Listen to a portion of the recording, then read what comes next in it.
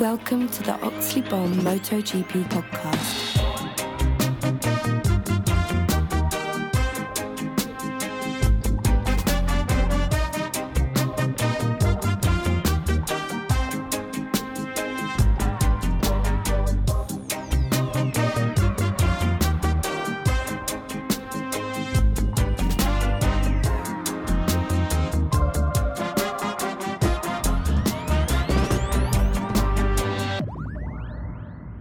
Hey everyone, it's the Oxley Bomb MotoGP podcast back again on the last Sunday before the start of the 2024 season. How exciting is that? I can't wait to go to Qatar and see what happens. You know, the whole winter, everybody's saying, what's going to happen? What's going to happen? Who's going to do this? Who's going to do that? And we're finally going to find out. So that's why we go there. That's why we watch.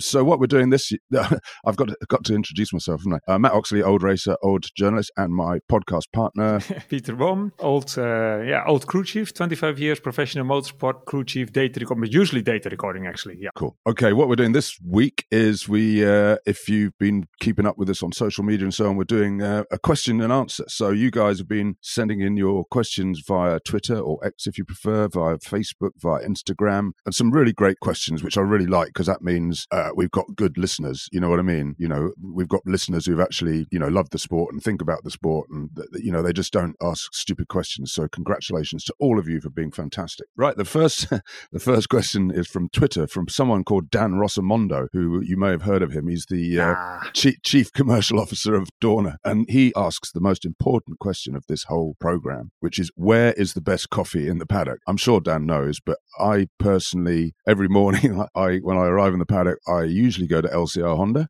because I love the people there, really nice gang of people. I love Lucio Cecchinello, and there's always a nice buzz in there. So I go coffee there, and then I usually go to Aprilia and get another one there. So I get 2 cappuccinos in the morning, and then I start work. And I usually drag Peter with me because he's too shy to go in on his own and ask anyone. So I drag him in with me. And so I'd say that's where the best coffee is, in the paddock. But don't everyone go there because I don't want to have to stand in a long queue. So yeah, cool. Right, next question is from Lawrence Peeney on Twitter. Lawrence used to do a bit of club racing and very well known for taking fantastic photos at Brands Hatch and other places. He says, are there too many motorcycle racing world champions? I've always thought that from the outside looking in, the number of champions that we produce every year must be confusing. Would it be better to have the MotoGP class providing a world champion and have everyone else, i.e. Moto2, Moto3, Moto E, competing for an FIM Cup or a World Cup, I guess?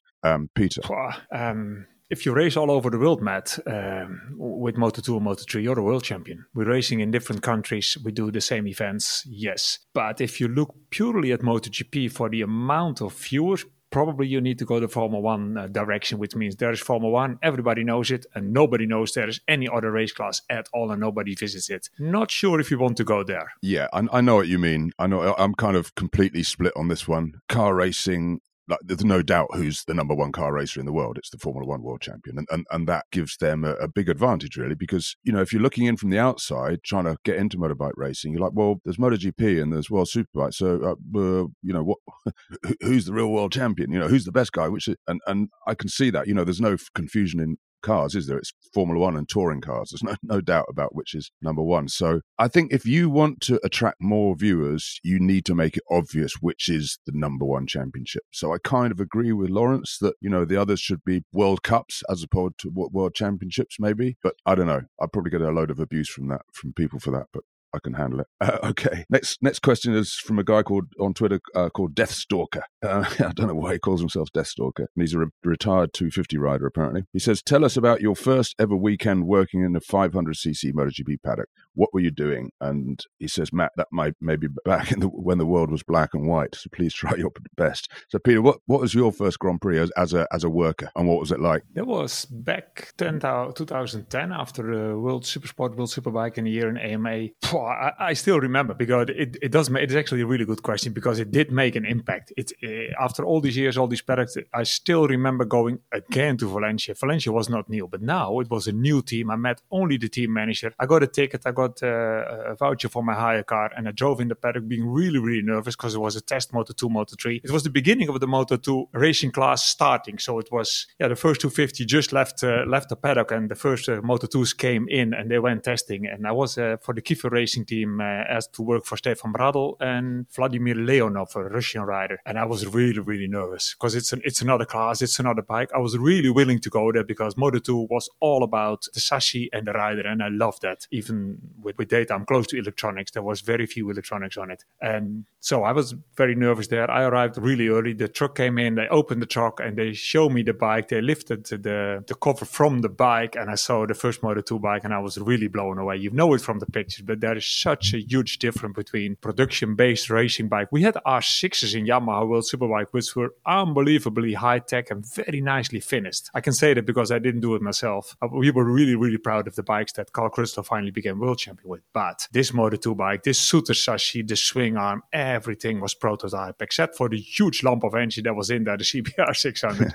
Everything was so nice. And yeah, then starting to work with some different level riders and a different championship. So yeah, but seeing the bikes the first time in the back of the truck, blew me away. And yeah, that was, I don't forget. I don't forget. What about you, Matt? I go back even further. My first Grand Prix working as a journalist was the 1982. I started full-time this job in 1988, but my first GP as a journalist, foreign GP, was the 1982 Austrian and French Grand Prix. I went as a gopher for privateer Chris Sky, who was riding an RG 500 in the 500 class. Gopher? So I was basically writing a story about what it's like traveling around Europe doing Grand Prix. And first place we went to was the Salzburg Ring. Oh my God, scary, dangerous, fast place. But the atmosphere in the paddock was just fantastic. The paddock back then was just this kind of crazy global village full of crazy people, and it was snowing during practice and Randy Mamola was having snowball fights with people, and we were in the paddock cafe, which was like steamy hot. We were sort of eating sausages and drinking beer, and there was Kenny Roberts, Barry Sheen, Freddie Spencer, Graham Cosby, Marco Lucanelli. Wow, I was in heaven, basically. And then the next one I did was Assen the following year. I rode to Assen on a Goldwing, on a Honda Goldwing. And in those days, no one cared about anything. So you could just ride into the paddock and park your bike in the paddock. So I rode into the paddock, parked it next to the Honda truck or something. And Lucanelli, who was riding for Honda then, was like, oh, wow, came straight over and said, can I sit on it? Yeah, I said, of course you can. So he climbed on top of onto my Goldwing and turned the stereo up to 11 and was sitting there jogging up and down on the seat listening to the music. I mean, just wow, fantastic memories. Anyway, enough of the good old days. Next question is kind of double question from two guys actually, Martin G and on Twitter and Keith Higgs on Facebook. Why can't the factories design aero? Here we go. That encourages close racing and overtaking to stop MotoGP from becoming a procession like F1? Very good question. You go first, Peter. Why can't the factory design aero that encourages close racing and overtaking? Well, we have that. It's called Moto3. Very little aero, very little power, and that's the recipe for not only disaster but also for fucking close racing. So there we are. But yeah, if you speak about MotoGP, it's another thing because these bikes, as traditional motorbikes, they can't use all their power, but in extreme, they have way too much power and don't know what to do with it. So part of that power, they learn to transfer that extra power into creating downforce. And that downforce creates low pressure area behind the bike, turbulent wake behind the bike. So that's more or less how we got there. Somebody realized that we that we forgot about some aero, and now it's there. And we opened the can of worms. You can't close it again. It's there unless we start to regulate it properly. So getting rid is not an option because basically everything is aero. Everything, even the angle of your screen on your fairing is a huge part basically of angle, especially on the speeds that we are now. So saying let's forget about aero and pretend like it's not there, that's a bit too hard. So we can't get rid of it, but we have to manage it better in the regulations. So what they speak about now, the rumors are not even almost really rumors, like in 27 with the new regulations coming into play, that will probably be a combination of less horsepower, means you've got less horsepower spare to use for create downforce, and also putting sort of a limit on aero, which is a really difficult thing to do unless you simply say, let's give a maximum of frontal area that your motorbike can have. So if you would stand really exactly in the front of the bike and look at it, everything you see with the bike and a rider, that together, if you make it like a flat, that's the area that the air arrives at first, and that's a huge part of the aero. And if you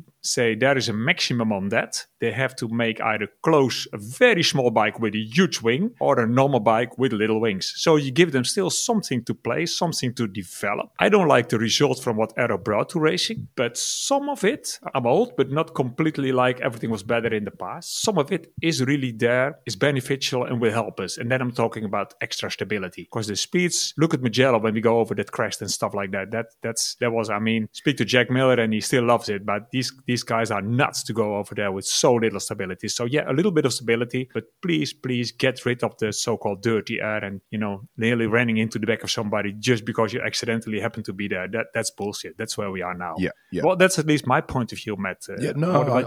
I fully agree. I think what you talk about, the air stop problem, where we almost had those collisions in the last two races of last year, where the guy runs into the vacuum, the low pressure area behind, and can't stop, and that's at 200 miles an hour. That's dangerous. You don't want riders running into each other at 200 miles an hour. It's not going to end well. So yeah, they need to fix that. But yeah, you need some aero, because if you're doing 225 miles an hour, you need some front downforce, because these bikes have so much torque. They're still trying to lift the front wheel at that speed, and you don't want that happening when the rider goes for the brakes, because if he hasn't got good front contact, he's going to crash at 220 miles an hour. So excuse me, I've got a bit of a cough and a cold.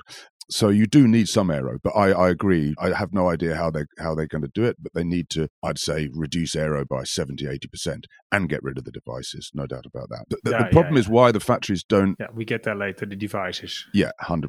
But why do the factories not build bikes that make great racing? They don't want to make great racing. The factories, they want to win. If they build a bike that won the race, every race by 20 seconds, they would. That's their job. It's the people in charge to make the racing good. And problem is in MotoGP that the manufacturers basically make the rules. Well, they're very heavily involved. They kind of have the deciding voice, and that needs to change, because the manufacturers shouldn't be, like I say, they want to win. They don't want to make good racing. It's the people in charge, i.e. Dorna and the FIM, who should be saying, no, we need to change the way the rules are made. Not change the rules, but also change the way the rules are made through the Grand Prix Commission, which features, I believe, someone from Dorna, someone from the MSMA, somebody from IRTA, somebody from the FIM, and somebody else, I can't remember what. So they can change that and say, okay, well, the MSMA no longer have a deciding vote on the rules. The manufacturers don't have a deciding vote on the rules in Formula One. So why should they have in MotoGP? It's just stupid. So they need to change the actual governance of the sport, which I think they can do. And you never know, they might do that for 2027. I kind of hope they do. Yeah,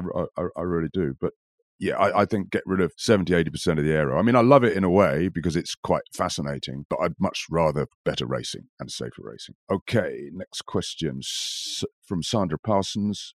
She says, do you think Dorna will sell to F1 Liberty? Pros and cons of the sale. Well, me and Peter are not business people. We can tell you that. That's why we basically we basically do what we love. Speak for yourself. And make a decent, reasonable living out of it, let's say. So I don't really understand business. But, there's a lot of business papers saying that Dorna are selling, are going to sell, and Liberty are interested. But the problem is that Liberty own F1. And back when CVC, which is some bank, I don't know, not really interested in banks, when CVC owned MotoGP, they bought F1. And the EU Monopolies Commission said you can't have both. So then they sold MotoGP, obviously that being the smaller gig. They sold MotoGP to Bridgepoint, the private equity company who have, I think, 39% now of Dorna, of MotoGP. So I don't think Liberty will be allowed to buy MotoGP unless the monopoly rules have changed. But apparently also Netflix, Disney and Amazon are interested as well. I mean, this is just the world we're in, right? This is just the way the world has changed. You have these massive media conglomerates and they just charge around the world buying stuff up and either making it better or fucking it up. I mean, who knows? Any one of these people might do a much better job than Dorna. They might do a much worse job than Dorna. We don't know. But if I could choose one of those people, I certainly don't want Disney owning MotoGP just because it just sounds so wrong. It just sounds so wrong. Fucking hell. And I don't want Amazon owning MotoGP either because, they're rich enough. Jeff Bezos doesn't need any more money. So if I could choose any one of that lot, I'd go for Netflix, because if you want to grow the sport, you need to tell stories. And I think probably Netflix have got a better idea of how to do that than those other people. I don't really know, but that's my guess. So do you have any thoughts on that, Peter, or is it just not on your radar? Not a lot, but we might have to turn ourselves into characters to do something in the new soap series that's the MotoGP will be. I love that. I used to be a character once in MotoGP, because when you buy the MotoGP game and you choose to be a Moto2 or a Moto3 rider, then you come back to the box and suddenly my avatar was there waiting for you, asking you, how was the bike? So it was funny to see yourself, but I'm not sure if that's really my target in life. Who's the funny guy in Drive to Survive? The German team owner. I can't remember his name. Gunther something or other, who's just hilarious. Haas. He's just so funny. Gunther Steiner. And Gunther Steiner is hugely famous because of Netflix. Exactly. But that's what's important about He's a star. Sport. You need characters, you know? Racing is meant to be fun. Racing is meant to be fun. That's why people watch it. They don't watch it to watch a corporate show. It is a corporate show, but they want to be entertained. And somebody like Gunther was just fabulous because he's funny and you'd like, I actually like watching this. It's good. This is fun, So that's basically. Yeah, it's good. It's good. I like it that characters can be a character and sort of automatically find a way, as long as it's automatically. If some director says this is funny, this is not funny, not so sure. It's got to be natural. That's the scary part of it. It's got to be natural. Okay. So it's got to be you and me, basically. I'm not sure if we swear enough. I don't even we swear. know what's funny.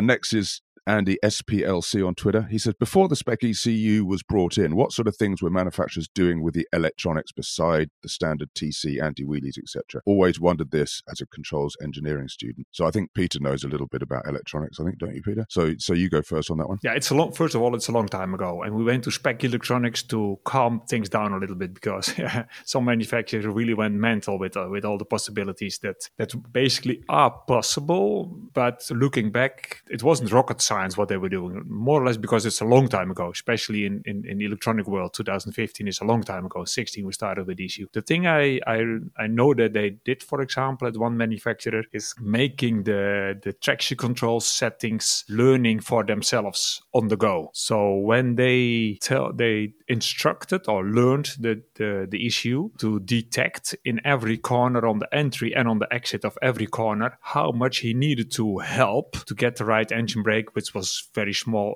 in importance at that time, but especially TC was really huge, and then sort of adjust itself that the next time you come to that situation, that corner entry or that corner exit, the ECU was already. For example, I take an example. If you come out of turn one in Valencia and the ECU needs to do a lot to keep the TC, to keep the bike under control, needed a lot of cutting in the ignition, for example, then the next lap you would come there, the ECU would give the rider a lot less power at the same throttle angle. So it needed to fine tune less, to take away less power. So that was self-learning. That was quite quite clever. As long as in theory, it's perfect. That's machine learning, isn't it? Basically, machine learning is a computer learning from its own data, isn't it? No, you think about that for a minute. Yeah, we are getting there. Yeah, it's close to machine learning.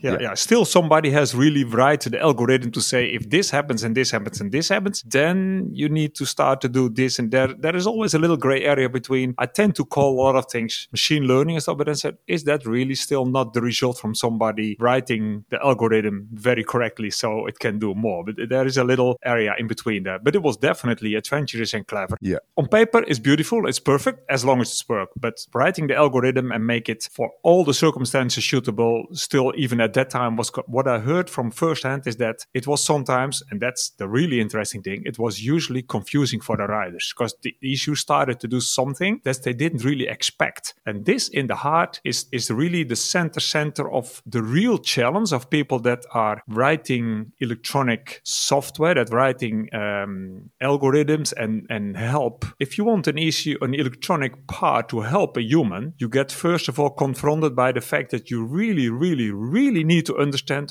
how we think and how we work, how we make our decisions. If we don't, as long as we don't really understand how each human being or most human beings work inside the head, your electronics will always fuck them up or make them confuse them. And it did at that time. It did confuse them. So in the end, it sounds beautiful, but the guy on top of the bike is not another computer. It's a human. And so the downside was the fact it was not perfect was because it was confusing the riders. Yeah, I think Yamaha were the guy. They made a huge jump in 2008, 2009, making after they got their asses kicked by Ducati in 2007, Furusawa really, they just completely redid their electronics and from what I remember at that time, they kind of, in 2008 and 2009, when Rossi won the championship, they were ahead at that point. They kind of, like you say, the electronics are actually judging the grip at every corner, how much grip the tire is giving and how much grip the track is giving, and adjusting it for the next lap at that corner. I mean, it's just mental to me. I mean, you say it's not rocket science. That, to me, that's kind of rocket science, you know. But the interesting thing about that is when they went to the spec ECU in 2016, it's a case of careful what you wish for, because everybody was like, great, yeah, we're getting rid of all that ridiculously trick electronics, which I completely agreed with. You know, I think electronics should be basic.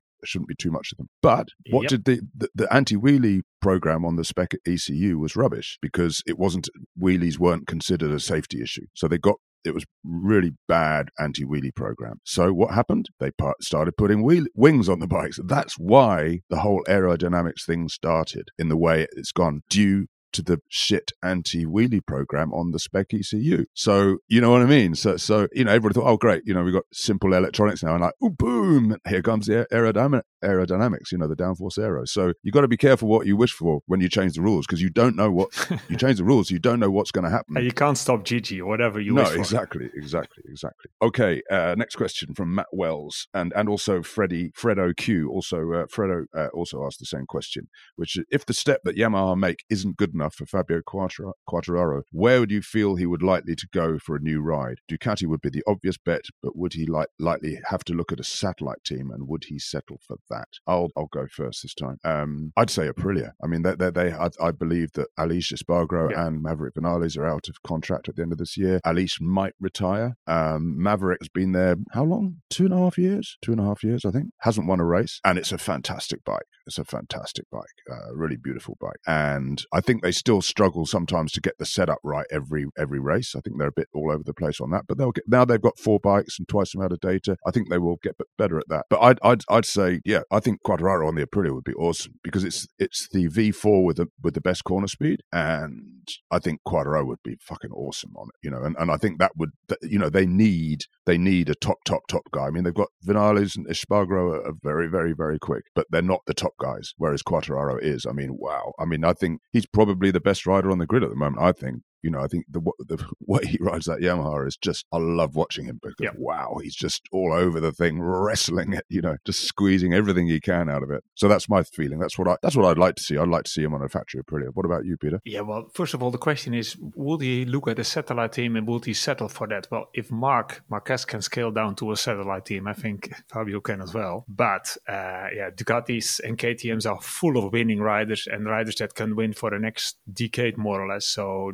they don't need him, and that leaves Honda and Aprilia. Honda is a big question mark at the moment. Has to be ridden in a way that I can't see Fabio doing. So yeah, that leaves him with Aprilia. They're almost made for each other, because what Fabio is Maverick Vinales 3.0, you know, without all the problems, but more or less the same crazy high corner speed talent, and looking for that advantage and being able to be so smooth like Maverick does, but without the downside of Maverick. So yeah, they're already speaking. Well, having said that, maybe we should broker the deal. We could be Fabio's agent and take 20%, couldn't we? I'm going to ring Aprilia now. After this pod, that's what I'm going to do. No. The thing is, Fabio is riding his ass off at the moment, because with Marco, with this new guy coming from Ducati that gives such a new energy in the garage. He really, really is very happy with the way. I mean, I haven't seen Fabio in years this happy while being in P15. So being in P15 is crap, and that's completely against his nature. But he see that the way of working has different. There is a lot of new energy in the box, and the speed of working even on a day basis, let alone on month-to-month, is changing so much in Yamaha. That is also tempting for him to stay, because Yamaha really does want to keep him interested, and they put everything now on it. So things can change quickly. The thing is that they've probably only got half the season, haven't they? Because if the bike isn't kind of getting there by half the season, Quadraro will just be everybody signs so bloody early these days that, Aprilia will already be looking for riders because they know that, that they might lose or get rid of at least one of those riders. There should be a queue in Novara for the factory. There should be a queue for this bike because it's not only beautiful looking. I mean, I love the bike and the way it looks as well, but it's a very, very effective bike on its days. It doesn't have enough of its days. That's down to the team. It does have too many of shit days with problems. That's also down to the team. But it also has very specific riders. Aleix is never been a special rider. And sometimes he is special. So that is the Aprilia. The good thing is he never gives up. He always comes back. And that's what Aprilia needed in the project. So they have to thank him a lot for that. And Maverick just shows that he's not a complete enough rider. Way too fragile. So a lot of people will be eyeing that bike and want to jump on it. Yeah. No, I would love to see Quadraro on the Aprilia. That would be fantastic. Next question from a guy called Needed an Account to View. I love people on Twitter with weird handles like that. Tyres. He says, it might be a her. I don't know. He or she says, tyres. Why in the age of mountains of data, aero packages, and enough computer power to simulate an alien invasion, do these mystical black round things still rule the roost? Nice question. You go first, Peter. You want to? Yeah, maybe I'll go first. I have to read my notes because that's how they are at the moment. As I wrote, data and simulation is measuring and calculating. It points the development into a direction, but it doesn't tell how to get there, just that you're not there yet. Plus, of course, that the bikes have changed a lot very, very recently. And the way the bikes load a tire at the moment is so different. So plus, so first of all, development of the bikes with the arrows and the right-eye devices has moved quickly, summarize it, then tire development can go reasonably, because especially a front tire needs a lot of time to develop. The other thing is, a new tire, again, has to be approved by all the manufacturers. So everybody's complaining about the tire, but as you're winning, if you're a winning team, if you're able to make the best out of that crappy front tire of Michelin, if your name is Ducati and Gigi, you will complain about the tire, but probably love to leave the situation as it is and then leave the others struggling to do something with that same tire. That's again a reason why maybe the way we make the rules is not a very, very, very good way. Exactly. It could explain something because it takes years already for Michelin to bring something reasonable. I can't believe that. Yeah. What do you, Matt? Well, first of all, last week I went to, a few of us were invited down to Clermont-Ferrand to see the Michelin MotoGP lab, top secret, had our phones confiscated and everything locked away when we went in the laboratory. And it was, basically, Michelin have copped some abuse off us and off riders and engineers. And this is what PR is about. They invited us saying, basically, look at how careful we are, look at how hard we work. And it was amazing to see. They X-ray every tire, every MotoGP tire they make is fully X-rayed. Somebody sits there on a computer. There's obviously in an X-ray room, the tire, and it goes around and they check that all the cords are in the right place, everything.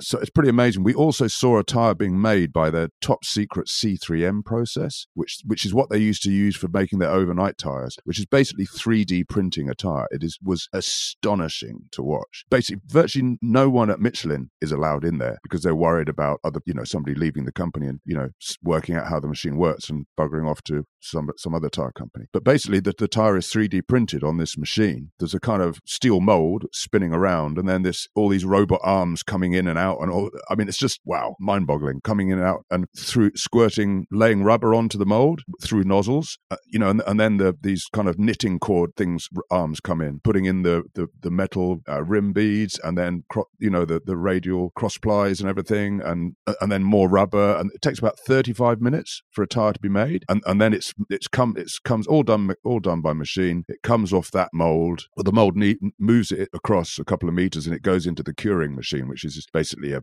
kind of high pressure oven. Basically, the tire is put under massive pressure, massive heat at 90 degrees, and out comes the tire. It was just to watch that process was amazing, and they're going to start making the front with that process next year. The new 2025 front is going to be made by that same process, which apparently allows them to be, just because if you're 3D printing it, you can just do whatever you want. You can design with you can put in different compounds here, different structures here. It was pretty amazing to watch. So I was going to go for it. You wanted to say something, Peter? But Matt, stop.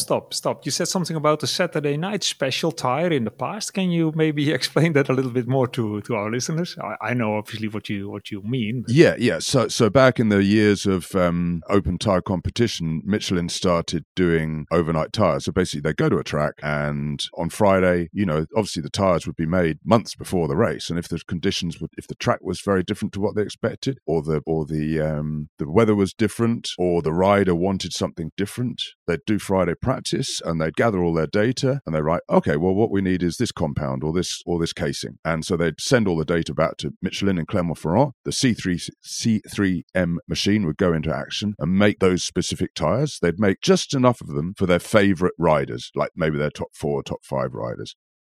Certain Italian rider comes into mind. Don't say that.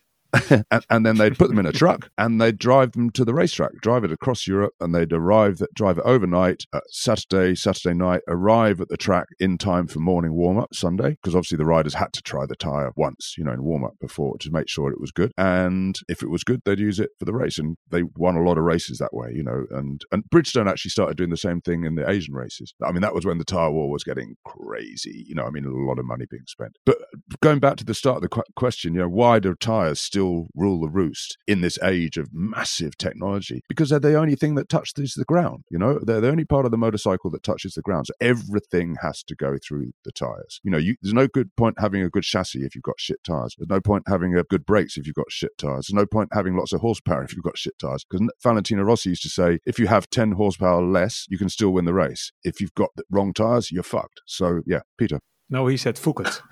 Be careful. Fact, I think. The interesting thing from a technical point of view is that looking back, you better realize what happened then when we were in the middle of it. But in the days of tire wars, as you call them, that Bridgestone went testing with Ducati every fucking weekend in Mugello, and maybe in the middle of the week as well. They even had a test team in Japan. Everybody was testing that. The interesting thing is that the engineers made a bike and didn't touch it at all. Everything that was not perfect had to be solved by the tire. So they were making tires for the bike to work. Now, that has changed a lot now. Now it's just, okay, guys, these are the tires. Couple of front tires, couple of rear tires, some different characters, but basically they are the same as feedback goes, and see that it make it work for you. Like Moto2 did all the times with the Dunlops, and are now trying to get their heads around the new Pirelli. So yeah, it's a completely different approach, and I love it more because the times of the tire were sometimes very, very unfair for some riders. If you were not on that tire before you left the pit lane, you knew you had already 1 second behind everybody, exactly. Behind the good guys. Exactly.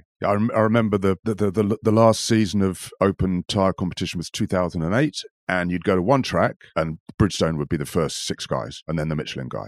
Even though the first Michelin guy might have been better than all the Bridgestone guys. Yeah. Then you go to the next track, exactly, and it would be the first guys would be on Michelins. The first 4 or 5 guys would be on Michelins. So it became a tyre championship, not a motorbike or a rider championship, because tyres actually become more and more important. When they do all this computer simulation and everything, it's all about tyres. It's all about tyres because they're all that matter, really. Everything has to go through the tyres. So that's just the way it is, Tyres will always be the most important thing. You just speak to any engineer. I'm speaking to Ricardo Savin, who's Ducati's vehicle dynamicist. He says, it's all about the tyres. Everything we do is trying to get the maximum performance out of the tyres and the maximum endurance out of the tyres. That's all you're doing. That's basically racing. Right, Next question from Twitter, from Daxa Halder Honey. She says, hello, big fan. I'm starting to feel like a Radio 1 disc jockey. How do you view the current global MotoGP fan base? Is there anything glaringly obvious you think Dorna should do that might diversify and expand the fan base that they aren't doing already? What about their other property, World Superbike? Well, okay, I'll go first. As I said earlier, I think the governance needs to change. So they need to make the rules to make the racing better. That's the number one thing. And that's one of the things. The other thing, we need to appeal to bigger markets, different markets, and the markets where we can really expand are young people, because, motorcycling is it's an aging fan base. You go to most events and most people are, not young like they used to be many, many years ago. So you've got to get it to younger people, and you've got to get it to women as well, which is, because it's mostly sort of middle-aged blokes, isn't it? Most motorbike racing, when I go to a motorbike race, it's mostly middle-aged blokes watching, the majority. So somehow you've got to make it more attractive to the young people, which means some people hate Drive to Survive in F1 because it sort of makes it all it's a bit of a drama queen kind of thing, isn't it? But, MotoGP needs to do something like that. The documentaries it's done so far don't speak to people that aren't fans. They speak to fans, but they don't speak to, we've got some fantastic characters, we just need to make more of. Because it's characters that get people into a sport. I mean, look at Rossi, look at McEnroe, look at Muhammad Ali. It's the characters that make people watch sport. They want to watch superstars. They want to watch heroes. They want to watch people that are funny, amusing. And all the riders now are just great characters. I love them, and we need to make more of them to sell the sport to a broader audience. Any thoughts, Peter? Yeah. The character thing definitely is a thing. I mean, we need less Pedrosas, less Iannones, and we need more Bezzecchis. We need Luca Marini. But that's the other thing that I notice is that World Superbike is doing so well because they have, first of all, the rules. The rules are made by not the manufacturers, and the rules are made quite fair, so everybody has a chance, and there's very little aero, so they have a better championship. But women and a younger audience, that's new. I mean, we speak about two things. First of all, people that are already close to bikes, how can we involve them more? That's by making the show more bike racing. But to attract a new audience, I'm very, very careful. I'm probably not the right person you have to speak to. And probably, if you do it very, very well, new people, I don't like the result. I'm careful with that. Yeah. Because all the people, I live in Holland, so we all love Formula One. Everybody loves Formula One, but only because Max is on the podium every week. We have no idea what Formula One really is, but we go on Sunday to television to cheer for a Dutchie that's there, that actually never lived in Holland, probably, but whatever. So, not too sure. These Formula One fans, I have very little in common with. I know what you mean. And they can't tell me anything that's for me remotely interesting about Formula One. So I'm a little bit stuck between, do we really need a new audience? But try to get not to walk away too much from what, for me at least, motorbike racing in essence is a technical sport with very, very brave people. I think it's possible to do both. It's a technical sport with very, very brave people. But these very brave people are very interesting, because what they do is insane, basically. You know what I mean? I mean, they're sort of elbow to elbow at 225 miles an hour. Oh, yeah. I mean, that's a good story to me, And then I think you can do both. I think you can attract an audience without putting off the existing audience. But the trouble is, MotoGP needs money. It's not rolling in cash like Formula One. And if you bring a new audience, that means more money coming into the sport. And especially if you look at Moto2 and Moto3, wow, I mean, most of those teams are just running on, they're nearly out of gas all the time, aren't they? They're struggling to keep going. And that's not good, So we do need more money. So, I'm all for trying to expand the fan base. Okay, next question from Graham Hardy on Facebook. How much do you think the Italian pride will play a part in the Ducati factory team if Marc Marquez becomes a real contender for the title on last year's bike? You go first, Peter. A lot, but not too much, because it will for Ducati underline how good Marc is, but also how good every Ducati on the grid is. Yeah, but they have to swallow the pride a bit. They already did that by allowing the whole thing to happen, and they know what's gonna happen, what can happen next. Either if he is delivering the goods as most of us still expect, although Qatar was a bit of a an eyebrow raiser, he can go straight to the factory team, and everybody loves him in Italy because when you're in the factory team, you're God, or at least the Pope. If not, well, we have enough people on Ducatis to do the deal for them. So interesting to see, but they have a lot of pride. It's also interesting to see how people like Martin, how very, very seriously they take it to be not selected for the factory team. I mean, they are able to piss off a lot of people by telling everybody how they're going to choose and when yes and when not, and maybe there's a lot of casualties around the Ducati factory team. No doubt about that. What about you, Matt? When you've got the best bike, you can just push people around. That's just the way it is. If you've got a rubbish bike, you've got to be really nice to people. Please come and ride my bike. Yeah. If you've got the best bike, you can say, no, you can fuck natural off. There. We don't want you. We'll have him, and everybody's queuing up because they want to ride your bike. I mean, and you look at how Ducati, the factory team, was with Pramac and Jorge Martin at the end of last season. It got pretty nasty between them, because the factory team really didn't want to lose to the non-factory team because obviously they want to please their sponsors and everything. And that's the pride. The other thing about Marc Marquez is, how we're going to see, how strong he is now, how strong his right arm is now. Because the last couple of years, he's been on a shit bike. So, you know, and we know that was mostly the bike, his lack of performance. But, you know, we still don't know whether he's back to 100% fitness. We still don't know. And I think we'll find out that this year. Okay, the next one is from Rup.Nijar on Twitter. And he said, it's a question for me, this one.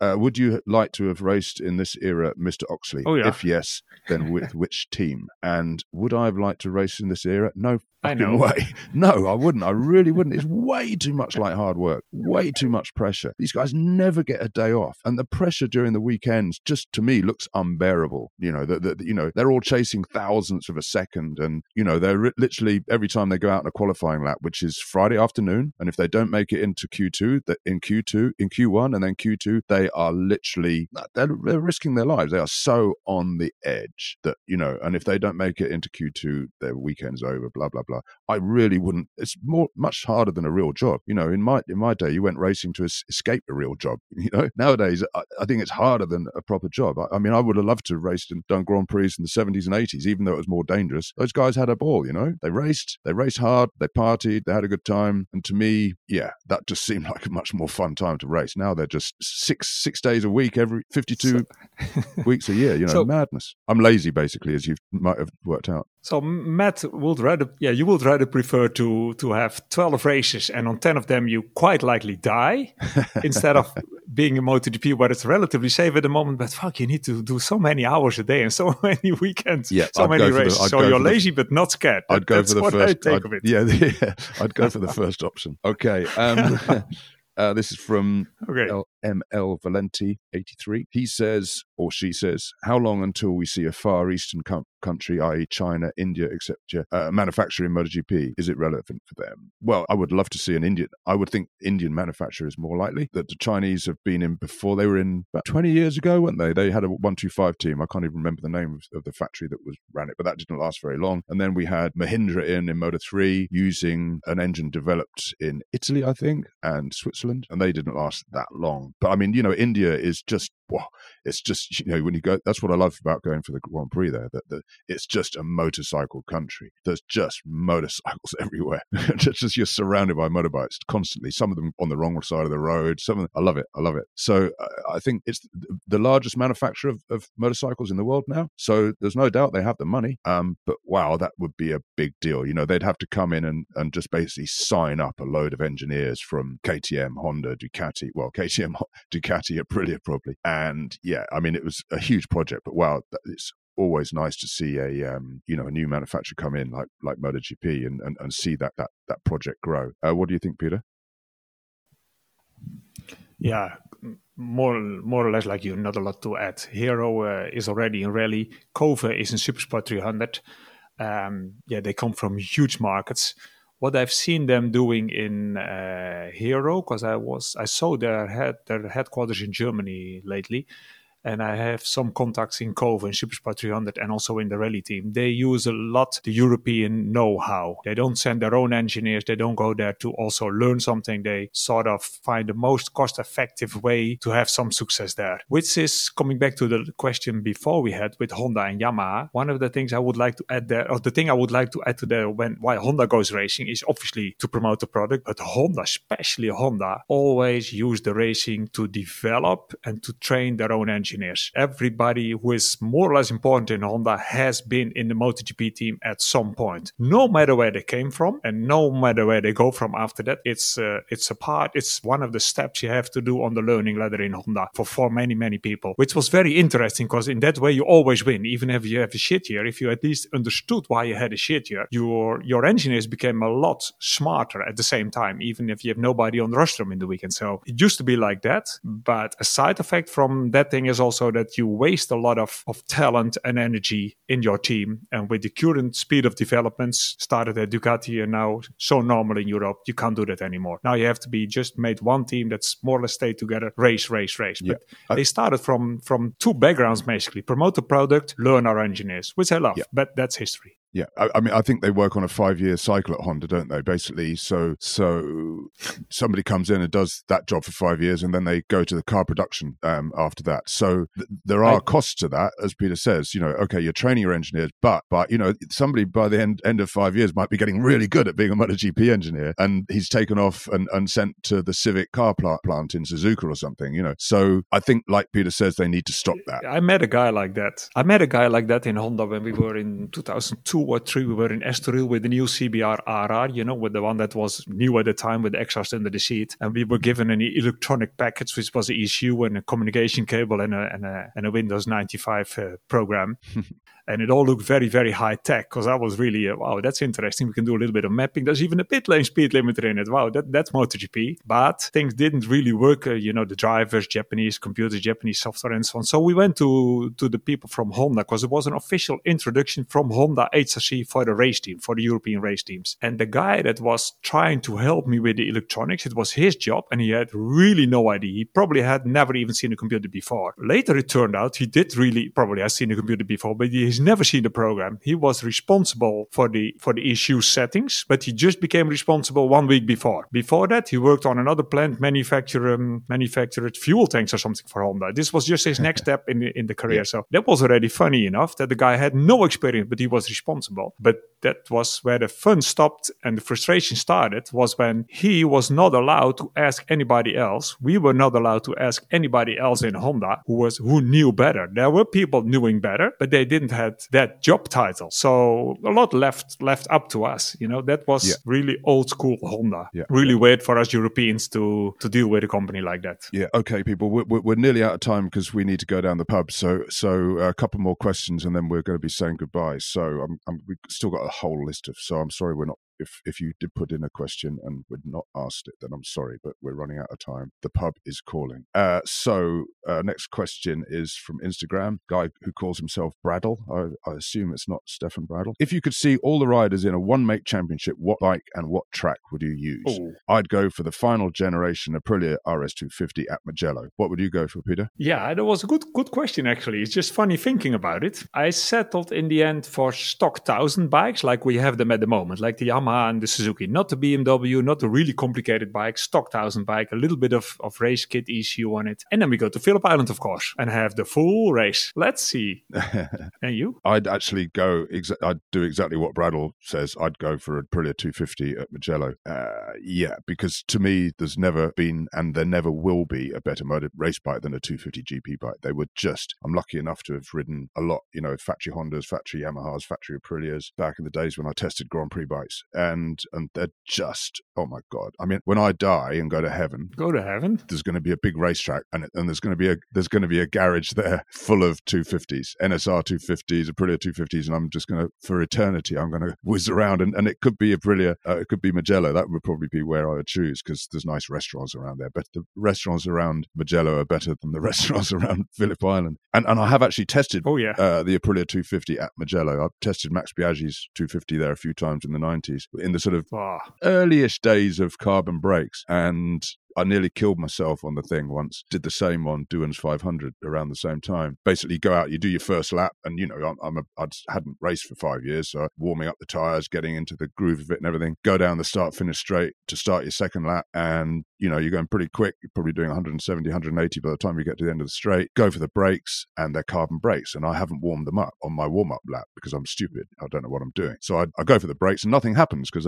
that's what happens when carbon brakes are cold. They don't work. So you're doing 170, 180 miles an hour, and you grab the brakes and nothing happens, and you go, shit. So what do? You grab the brake even harder. And what does that do? It heats the brakes up, and all of a sudden, they come on, basically. It's like they switched on. They reached operating temperature, and the bike just threw me over the handlebars. So I went over the handlebars, and I'm looking at the number, and I'm looking at the number one plate upside down.